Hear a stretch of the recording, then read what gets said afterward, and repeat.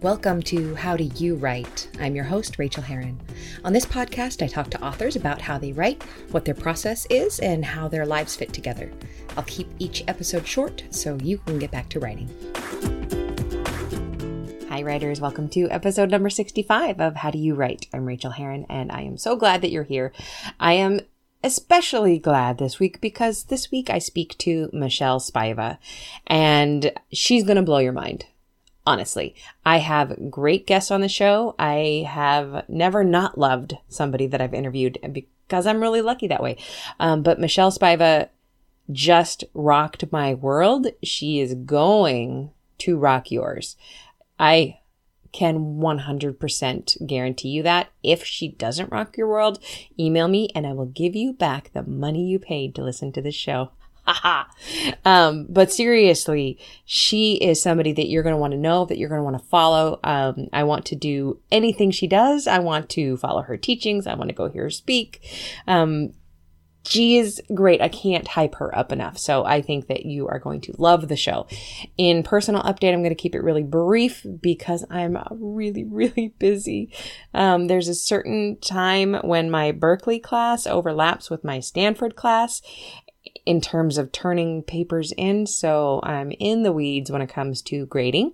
I need to hop off this podcast and do a bunch more grading, and also in the weeds with writing, but I have finished the revision on the thriller. And like I said in my email, if you get my writer's newsletter, I still have to get to the very end, though. I'm still 6,000, maybe 8,000 words shy of the end, which drives me crazy, but that's my process. I write up to the end. I don't write the end, I revise the whole book, and then finally I get the end. So that's where I am right now, which is a pretty exciting time because that's fun. You're racing downhill. There's only one ending for this book, thank God. And I'm racing there. So that's been fun. I am headed out tomorrow, or I can't remember when I'm heading out, to LA for Writer's Digest conference. I'm giving 3 panels there. That should be fun, but I tell you what, I have been out of town 4 times in the last 4 weeks, and I am looking forward to unpacking my suitcase completely and leaving it empty for at least a month or 2, I'm hoping. So that makes me sound very glamorous and jet-setting, and I really am not. You guys, you know me. I'm normally at this desk surrounded by all the dogs that you can see walking around me. So I'm very grateful to be able to travel the way I have been doing, but I'm also a homebody, and I want to be home. So I'm going to hop off this recording because Michelle and I talk a little bit longer than we normally do on the show, and you're going to love every single freaking second of it. So enjoy. I wish you very happy writing. I hope that you're having fun on the page. And if you're not, try having fun on the page. Do 1,000 words of something that just delights you, even if it's not in what you're writing right now, even if it's nothing to do with the book that you're working on or the essay that you're working on. I dare you to write 1,000 words of something that is a delight for you. So happy writing. Talk to you soon. Enjoy this interview. Hey, you're a writer. Did you know that I send out a free weekly email of writing encouragement? Go sign up for it at rachelherron.com/write, and you'll also get my Stop Stalling and Write PDF with helpful tips you can use today to get some of your own writing done. Okay, now on to the interview. Okay, well, you guys, I could not be more pleased today to welcome Michelle Spiva. Hello, Michelle. Hello, Rachel. How are you? Oh, I'm just so tickled you could be on the show. Let me give you a little introduction, and then I'm just going to jump in and pepper you with questions. So, okay. Michelle Spiva, define, harness, and propel your unique creative brilliance. That's what you'll discover during an encounter with Michelle Spiva, which you guys are going to encounter right now, with an MBA Finance, MA Psych, Masters of Divinity with an education concentration, dang, and 20 plus years experience as a psychotherapist and corporate finance strategist. Michelle's approach to all things publishing and personal management is relevant, contemporary, and useful wisdom. Experience Michelle's witty and common sense approach to thriving as a consistently productive and profitable author. Michelle, I first heard you on Simon's Rock and Sell Publishing, and I just fell in love with your whole being, your energy, the way that you not only produce tons of books, Tons of well-regarded books that I cannot wait to read. One's already queued up on my Kindle. The Michael, I forgot the last name. Michael Daniels. Yes, Michael Daniels, Mychal Daniels. So you're productive, but you also share generously of your knowledge and how you got to where you are. So, this is a random question, but how many books have you published? Do you know? Mm-hmm. I get asked that all the time. Published, I need to update. Published 44, but still where you can get them 37. No, 44. No, look at me. 36. No, that's not right. I'm sorry. 31. Oh my gosh. It all runs together. And there's a reason why I had to calculate that, because my first few years, I was in my hot mess phase. I think I was trying to be Love and Hip Hop, Real Housewives, and all of that, because it was just horrible. Yeah. The stories were just horrible. I was self-taught, so it was a mess. And so when I decided to go full time, I decommissioned those books, set up a whole new account and everything. And then the hard drive that they lived on an old computer died. So I don't even have them anymore. But they were all little short erotics. They were cute. That's what got me into writing. I just broke into a full sweat though, just at that thought. But I've never heard anybody say that they put up and pulled down, because I do have this theory that and people hate hearing this, but I don't know if many of us should ever publish those first couple of books. I really don't. And I always advocate for people, if you really want to publish, put it up, but be okay with taking it down if you get really bad reviews and people hate it, because you might just be in this learning process. But I love that you actually did that, but I hate that you lost them. Oh my gosh. It's okay. The thing that I had to realize was that it was meant to be. Yeah. Because what happens if I ever decide that, I mean, not me, but if something like globally happens and people can go find those and they'll be like, I mean, they were blood-curdling bad. I bet they weren't as bad as you think they were, but I bet they're not as good as what you have now. Yeah.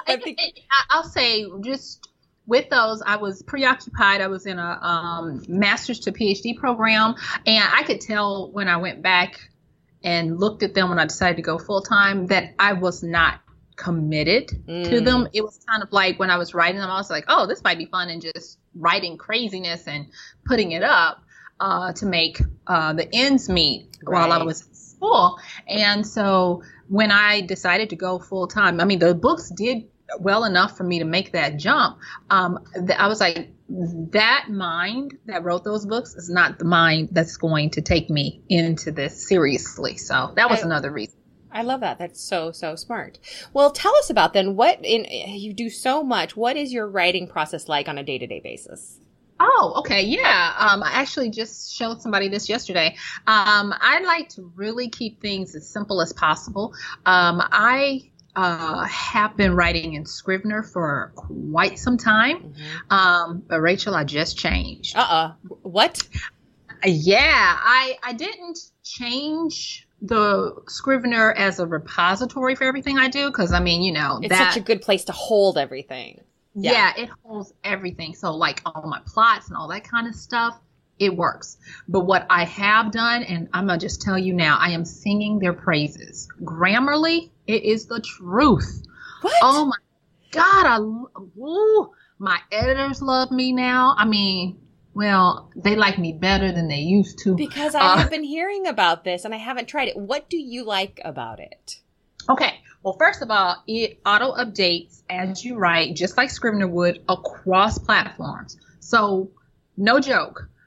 I was writing one of my chapters and I had to go to the grocery store, and a thought came to me.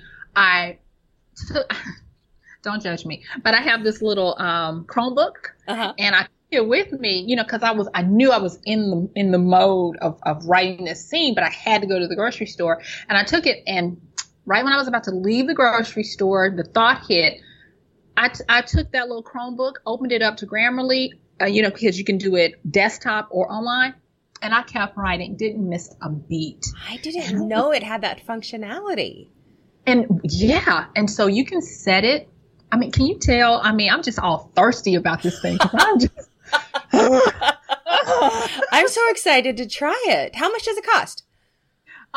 Well, they do it. You can do it either monthly or yearly. And, if you search around, you can get discounts. I think I pay like $139, $140, but to pay just a bit over $10 a month, that helps me save so much on my editing and revision costs. It is well worth it. It is one of the best things I've done. Now, I do need to say this. It has a limit that they can go up to. And so I have found that I only write about 5 chapters at a time, and then I pull them back down into Scrivener, or because I format in Vellum, Scrivener, Vellum, whatever. Mm-hmm. But this is what I do, and you're going to laugh. I love this. So when I want to start writing, now if I'm going to write something fast, and for me something fast is anywhere from like 15K to about 50K. What I do is I just answer 5 questions that I've come up with over my time as a full-time writer. And I need to say that I'm not a writer. I am a storyteller. And once I realized that, my whole approach changed. And so because of that, I'm not trying to tell a story. You know what I'm trying to do, Rachel? I'm trying to make you go to the bathroom when I say you can go to the bathroom. So I am trying to write the heck out of a story that keeps you engaged. So everything I'm doing has nothing to do with a story. It has to do with what I want to do to seduce you. Yeah. So therefore, I found that I wasn't plotting like everybody was plotting. So let me just tell you real fast, 5 things. So the first thing I do is I decide on what kind of emotion I really want this reader to have.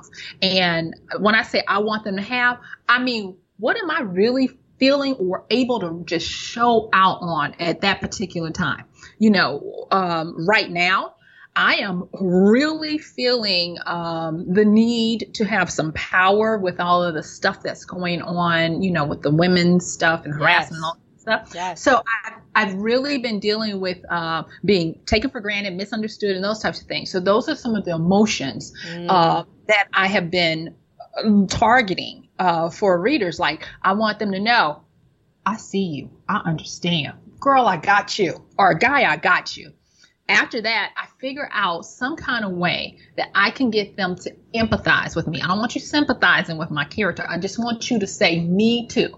So the next thing I do is I'll think of some kind of little scenario where I'm like, what can I get this reader to read? And they say, me too. And that's how my hook starts. So my empathy, that Me Too moment, is the hook of how I'll start a book. And I want it. Yeah, I kind of want it to be a little shocking, or I want it to either be funny, shocking, or curiosity building. So those are like my 3 top ones that I do. And I'm telling you all the goods. I'm like observing. Keep talking. Yeah. So those are the first 2 things. My emotion that I want with the reader, the empathy that I want to get that reader to have, and that's what starts to dictate what kind of story I'm going to write. I usually already know my genres that I'm writing in, so I know the rules of what has to happen and what they expect. But once I have those, then that's when I start moving into what the big end will be. I used to avoid it. I used to just be writing and like, it'll come to me. But now I have learned that I want to kill that ending. And how I do that is, instead of figuring out what has to happen in the story, I figure out where I want the reader to end up. And for me, my sell-through has increased, because when I figure that out as a storyteller, as an entertainer, I'm looking at it like an actor or a comedian. When you leave this place, I want you telling everybody about what you just experienced. And so it's not, and the funny thing is, I have realized that it's not about being so big and over the top as much as it is being realistic for what I want to impress and inspire them with. If I want to get them to think counter to where they've been thinking, if I want them to consider a new perspective, or if I want them to get courage or examples of stuff, that's where I go. So I call that my evolution of where my reader starts and where I want them to end. And the way I do that, now you're going to think I'm a nerd and crazy, but I figure out my dilemma for the story. And the way I do that, and I'm sorry I'm talking so fast, but I just got through teaching this to a group of students and they hated me for it. But now that they've been forced to do it, they're like, oh my God, this works.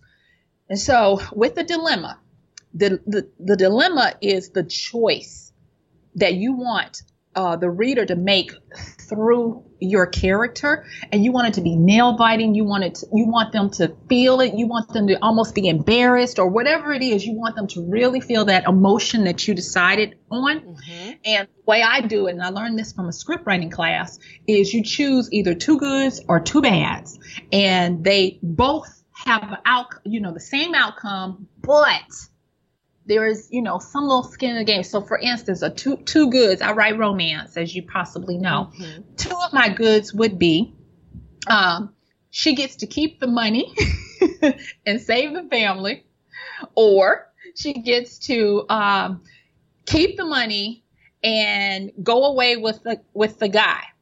The drawback is that she won't be able to stay where her family is either way or something like that. Right. So I always they're mutually exclusive, these mm-hmm. goods. Okay. Yeah. Same thing with the bads. They both have the same outcome. Because I used to get it twisted. I used to have it where it was an either or. And when I went through that screenwriting class, I was like, oh my God, that makes so much sense. Whatever they're going to end up with, they're going to end up with it, but you just give them two ways to get there. And you make, even if it's good, you make a drawback. But if it's bad, like I had just finished up one where her dilemma was she was going to die. Now, of course, in romance, we have happy ever after. So wink, wink, she didn't die. But I had it where either she shoot the guy or she, gets exploded. Yes, don't judge me. I go there. She gets she gets into this, she explodes her van that has all of this technology in it. Either way, the choices are, I'm going to die. I got these two decisions. So I hope that makes sense. It makes so much sense. It's just kind of blowing my mind up right now that I've never thought about that either, ever. I've always had the either or. Mm-hmm. And I'll tell you from that book that I just finished, the dilemma, how it goes back into the empathy and the emotion. So the emotion that I wanted for her was I wanted her to get over herself. She was all in this victim mode of, oh, they hate me. I'm a woman, blah, blah, blah. I'm in the technology, STEM field and blah, blah, blah. Nobody, just the pity party. And so that was the emotion of the angst of being misunderstood, taken for granted, or whatever you want to call it. The empathy that I used when I opened it up, I showed her, and I have a rule, Rachel, all my heroines, they can't work for somebody. They're either going to get fired or they have their own business. So that's just a personal rule. So she's gotten fired and she's determined that she's going to still do her research, and she's out living on the land trying to do her research with no money. And I really build up that she's determined. She might not know exactly what she's doing, but I get the reader to say, oh, me too. I would do that too if they did that to me. And so step number 3 is that dilemma. Where I've got her where she has the power to decide the most ultimate thing. I'm going to die, but I'm going to die on my terms. Yeah. On my terms. Yeah. So once I figure out how I'm going to end it, then my step number 4 for me is I want to now explore all the different ways that I can intrigue, induce, hoodoo, if you will, the reader through all of the things that are going to take her from that hook that I want in the beginning to that dilemma. And then once I explore that, I mean, it's kind of like I go deep and then I go wide. And once I explore that, then I put in the character stuff, what we would call the character development. I start putting in what experiences she must have in order for this to be realistic. So, for instance, I knew I was going to have her in the woods. Girl, I had to go back in there and make sure she was a Girl Scout. Because, those kind of things happen. And that's my process, my fight. Once I get that, I have a book. I know it sounds crazy, but I am not a traditional writer, and I was doing all of that plotting, and it would change anyway.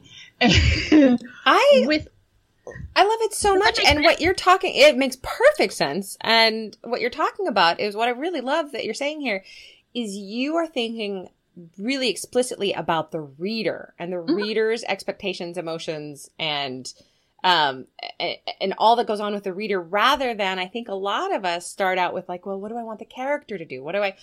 How am I going to shape the character? You're talking about shaping the reader, which is huge. That's why my word of mouth is so big. I don't really try to market as much anymore because I am blessed to have loyal fans. Because when I tell you I do the PP test, if you're reading one of my books, especially that I've written in the last year or so, like I said, you're not going to that bathroom till I say you go.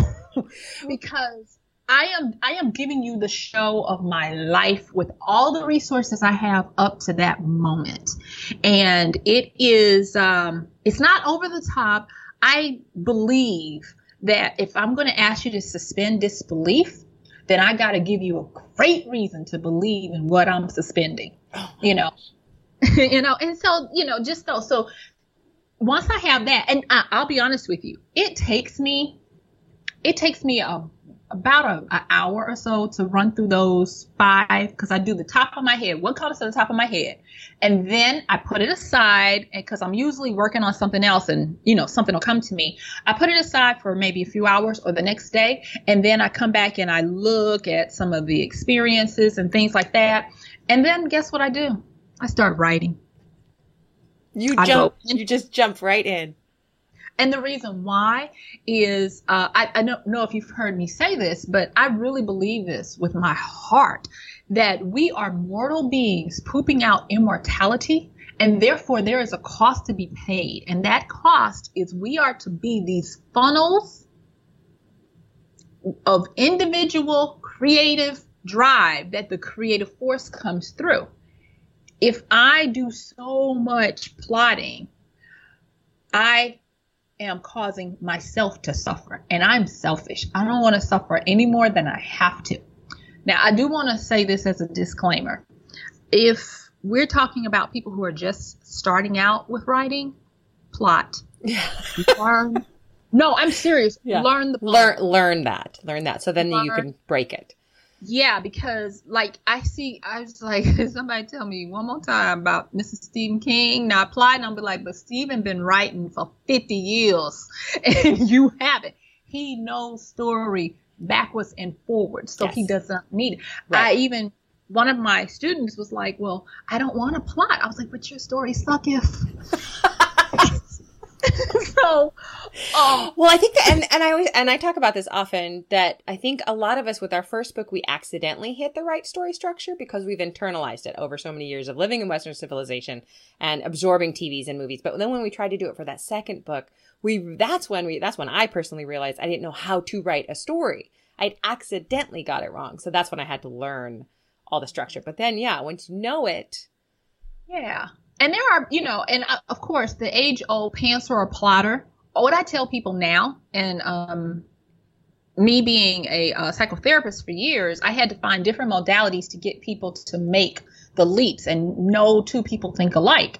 And so for some of my people who hate plotting, I'm like, draw it out. So what I do is I give them the Kurt Vonnegut story shapes. And I'm like, honey, we just drawing hills, peaks, and valleys, and just follow that. If you are up and you know it's time to go down, follow that. Go down. And people get it. If I am dealing with my analyticals, my people who have the Socratic method, I'm talking about my engineers, my lawyers. They make great writers, by the way. They do. So many lawyers. They great writers. I will then give them the plotting stuff, because I mean, I don't want it to be confused. I know how to plot. Mm-hmm. I've taught it. I've lived it. So I think the only reason why I'm able to do those 5 questions for the reader and then start writing is because it's in me. I have practiced to build that skill of what a story needs. I mean, Rachel, I do this with subplots. I mean, now I'll write down some of the subplots, but the subplots are simply there to like really give, my readers she did that. I didn't know how she was going to bring that around, but she did that. That story clicked. We do all of that. And so going back to my Grammarly. So the first thing I do is when I write, I have 2 ways that I write. I write ugly and I write meaningful. And there's this training on the way we think, and it's system 1 and system 2. System 1 is the easy stuff. It's the, what's your name? My name is Michelle. You don't have to think about it. It's intuitive. Mm-hmm. It's up and out. And that's sprinting. For us writers. Mm-hmm, and so definitely. When I tell people I write system 1 first and then system 2, system 2 is the more logical. It is looking for the structure, the bones, the clarity, and all of those types of things. So how my typical day is set up when I am writing, first of all, I get in my mind that I would love to write 1, 2, or 3 chapters depending on what I know needs to happen. If it's my opening, I'm only trying to concentrate on 1 to 2 chapters because I write slower in the beginning, finding the voice than I do once I get past chapter 8, forget about it. It's over. I can do that. So when I write, and it's so funny. I'm putting together a little training for the first 2,000 words. I find that my students have a hard time getting those first 2,000 words out because they don't know. You need to introduce your main character before you start talking about the walls and the ceilings and the storm. Because otherwise we don't care. Yeah, we don't care. Just certain little rules that we don't say they're rules, but that's the difference between a great read and a meh. So when I start the writing, the first thing my whole goal is to quickly introduce who my main character is. Once I have done that, I usually get it into my first sentence. I have her either talking or a narrative telling her name, introducing what she does or whatever. Once I have done that, then I immediately move into how do I get this reader to start empathizing with this girl? Why does her story get to be told out of all the others out there? What makes her so great? That's the know, like, trust kind of thing. And that empathy is usually that scenario that I did in those 5, and I'll do that. I have published, I'm never going to tell this one, but I have published one where the girl was on a walking trail with no access to the bathroom and had to go in the woods. Instant empathy. Exactly. Instant empathy. So now the reader cares. Does that make sense, Rachel? Yes, absolutely. 100%. So I really try to make sure that in my first 500 words, I have done at least 3 things. I have introduced my character, introduced a scenario that gets my reader to empathize, and then I have planted the seed of what kind of emotion, the promise that I'm going to give you. And that this story is going to do as a tool for you. So the first 500 words, that's what I want. I want those 3 things happening. And you're doing all of this in Grammarly still, and then pulling it out and putting it in a Scrivener. And the thing is you can export it directly to Microsoft Word if you want. But what Grammarly, as you're typing, is saying, that's wrong. Oh, that's not grammar. It gives you. It's like, girl, I didn't even know how. I was like, oh my God, I have been dangling my modifiers like a hussy. And it catches all that stuff. And you can tell it to check for if it's a novel as opposed to a regular writing. Oh, wow. yeah, there's so many different options it has, and like I said, I've tried all the ones. I have the AutoCrit. I shouldn't be naming them. I have Gingerly. Gingerly just does not. I mean, it just hijacks my system, and sometimes. Can I ask you? Does Grammarly show when you repeat a word too much? Mm-hmm. Okay, that's what I need. That's the thing I can never see. I thought I said that at the first. My editors, the word to. Mine is but. But. I'll have it 17 times on a page, and I didn't know it. Yeah. Now, I will say this. They tell you too much. So now, okay. I need to preface that.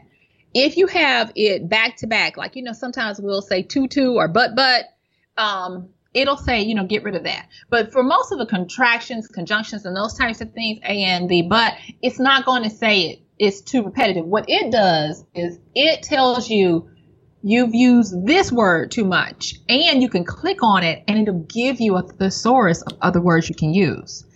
Or wow. So if you right click on it, it'll give you a thesaurus. If you just click on it, it'll expand why it told you repetitive, and it'll give you some more considerations. And so it has replaced a lot of the apps I use. Like I have Hemmingboard. And I do have a process that I take my books through. So it used to be I would write in Scrivener, then I would put it in Microsoft Word, clean that up, then I would move it over to Hemingway, then I'd use Ginger. But once I got Grammarly, and I realized that I could type up to, I think it depends on the bandwidth. But I usually don't try to force more than about 12,000 words in there at a time. Mm-hmm. Before it, because it won't erase it. It'll just say, boom, you're done. Yeah. This is something nice. Like, unfortunately, we can't go much further here. So you can't stick a whole novel in there. But if you just focus on getting about, 10,000, 12,000 words in there, when you move it over, you're going to be amazed at how clean it is. Does it bother you at all, though, when you're seeing the errors land on the screen, when you're in that first draft, hurling the words to the page? Nah. I don't. And you know why I don't? It's because I have been teaching myself I'm writing ugly and fast. Yeah. I'm just getting words out. Because really I know. That. Yeah. So I know, like I'll use an egg timer, eggtimer.com, e.gg timer.com. Or I'll use one of the Pomodoros, and I might write for 50 minutes. And so I'll do the 50 minutes, writing ugly, and I'll take a break. And then depending on where I am, I'll probably do maybe 3 sessions of those so that I can get to about 4,000 or 5,000 words. That's exactly what I do. Yeah. I do 45s. I do 3 45s and try to end up about 4,000 words. Yeah. So I do that. So those are the ugly writings. And it looks like blood has been spilt for a greater good, but I do it. When I go back and do my system 2, where I'm actually paying attention, I'm an auditory person. And so I use a Mac. And what I do is I do text to speech. So I just highlight it in Grammarly. And I clean up what they say, but I highlight it in Grammarly. And she starts talking to me. Now I have her talk fast. She starts talking to me while I'm reading it. And then I start cleaning up stuff and, putting more stuff in there so that by the time I'm done, that's how I'm able to get, I usually get about 6,500. Now, if it's to the wire and I know I got to hustle this week, I'm normally trying to get 10 to 15K in a day. And I can do it, but not at the of a book. Well, some of my books are 120K. Yeah. And I have to write those in 5 to 6 weeks. So, you can't dilly-dally around. So that's my process. And are you cleaning up as you go then? Yeah. So you do have a pretty polished draft when you're done. Oh, that's lovely. I tend to do that thing where I throw everything at it and then I clean it up later, which is great for my process, but it does mean that I just have, a couple of weeks of just cleanup. Shoveling the crap off the page. That was the part that became overwhelming for me. Yeah. Because when I first started throwing stuff into Grammarly after I had done it. Oh, and by the way, Grammarly gives you a score. I am an A student. I want a score. There's do a score. So I usually work until I have it at around 98. I will say, when I first started throwing stuff into Grammarly last year, I was 77 to like 85. Wow, that is a big change. Now, when I just write directly into Grammarly, ugly, and I'm done, I'm usually at 88 to a 90. Grammarly has taught me a lot. And when I get done with that second pass, I'm usually sitting at about 99. You've definitely inspired me. When we get off this phone call, I'm just going to go get a month's worth and try it. It can't hurt. You know? Oh my gosh, I could talk to you all day, but this is a short podcast. So you've already told us so much advice. You've already shared so many craft tips.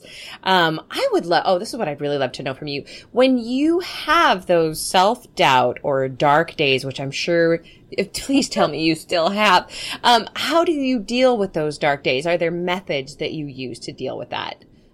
Oh, yes, of course. Well, real quick, one of the things that I do is I learn about quote unquote cycles. And I actually just taught this at NINC for people that were doing this. And this came from years of having to quickly get an understanding of people's personality issues. So real quick, there are 4 that I can give you that are kind of like existential, that we all deal with, but you may have some come up before more than others. So there's one that's called resistance. And it is where you are just so over this. You know, I'm just tired of every it. Day. Every day. I have resistance. Yeah, and with the resistance people, they have a problem with this word called passion because they don't naturally feel it. They think there's something wrong with them.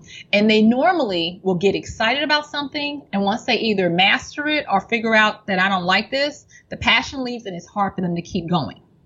And so if you're having resistance, Stephen Pressfield did a whole book about it, The War of Art. War of Art. It's wonderful. And he talked about resistance. That's those people. I have that. And when I realized that, I'm like, oh, this is just my resistance to life acting up. And all I do to combat that is to know that if I just keep going one word at a time, instead of getting 3,000 today on my, let me just get 250. If I can get 250, if I can get 12 sentences, 250, I'll be happy.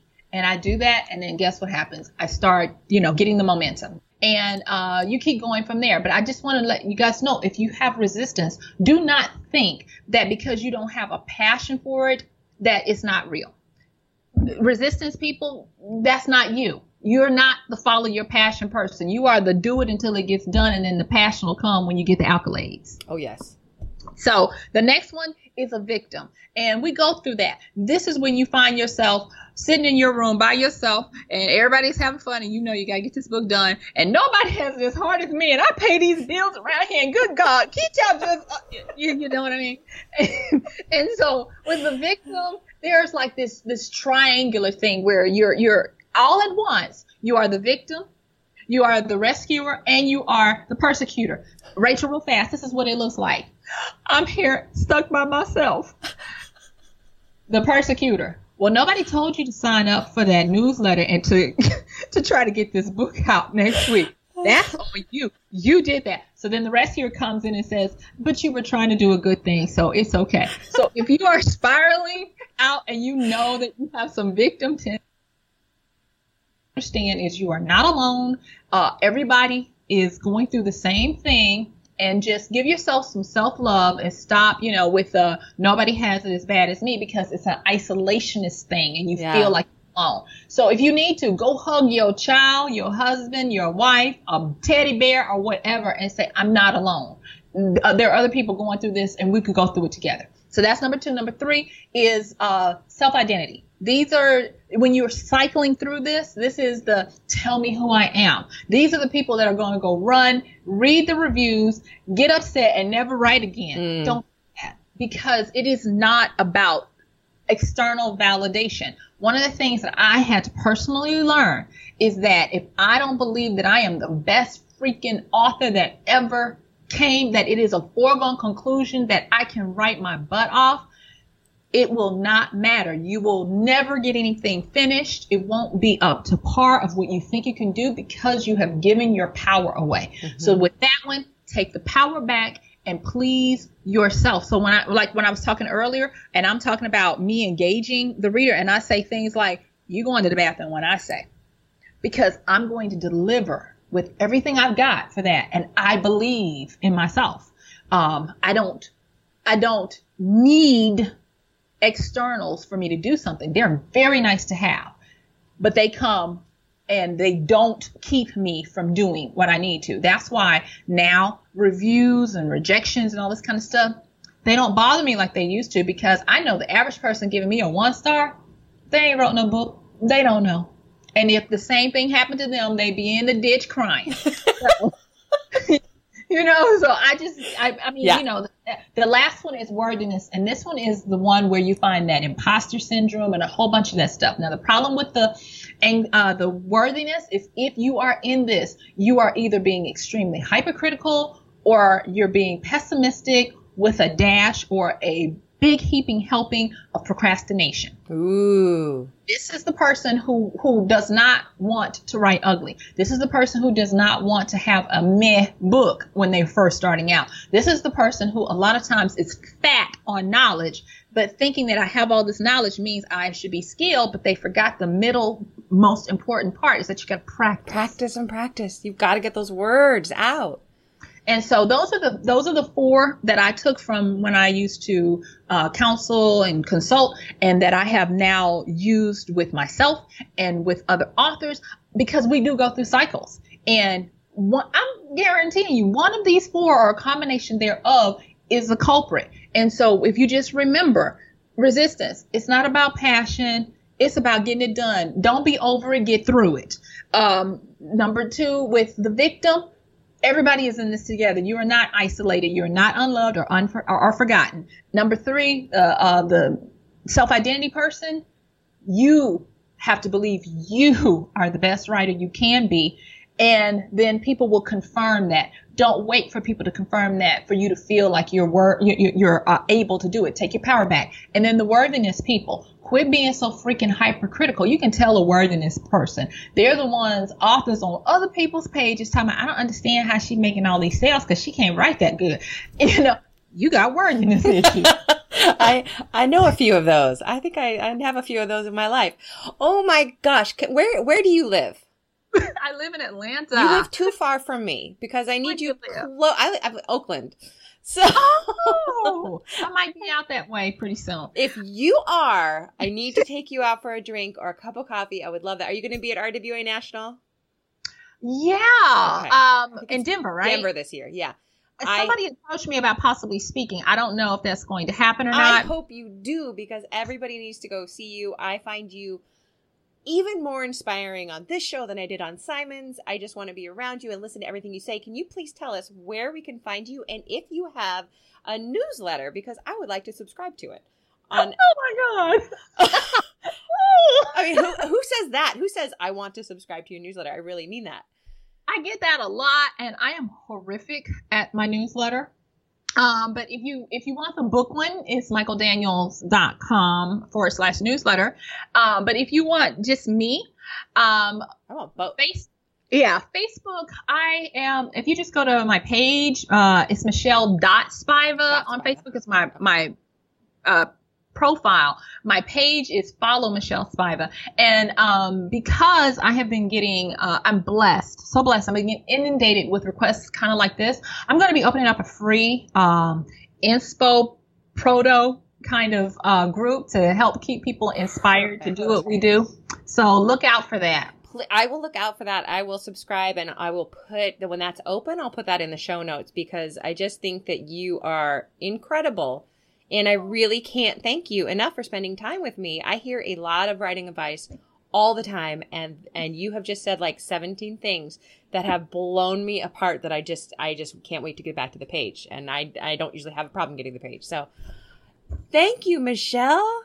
You're welcome, Rachel. And I hope I didn't corrupt your readers with my weird way of writing. In the best way. Thinking, I mean, to use a cliche, but just thinking outside the box in such an exciting, vibrant, intelligent, incredible, inspiring way. You're so inspiring. I'm going to stop fangirling now, but like I said, I'm your newest, biggest fan. So Thank you. And thank your readers for listening to this. Oh my gosh, they're the best. All right. Thanks, Michelle. I'll talk to you soon. Happy writing to you. Thank you. You too. Bye. Bye. Thanks so much for joining me on this episode of How Do You Write? You can reach me on Twitter, Rachel Herron, or at my website, rachelherron.com. You can also support me on Patreon and get essays on living your creative life for as little as $1 an essay at patreon.com/Rachel, spelled Rachael. And do sign up for my free weekly newsletter of encouragement to writers at rachelherron.com/write. Now go to your desk and create your own process. Get to writing, my friends.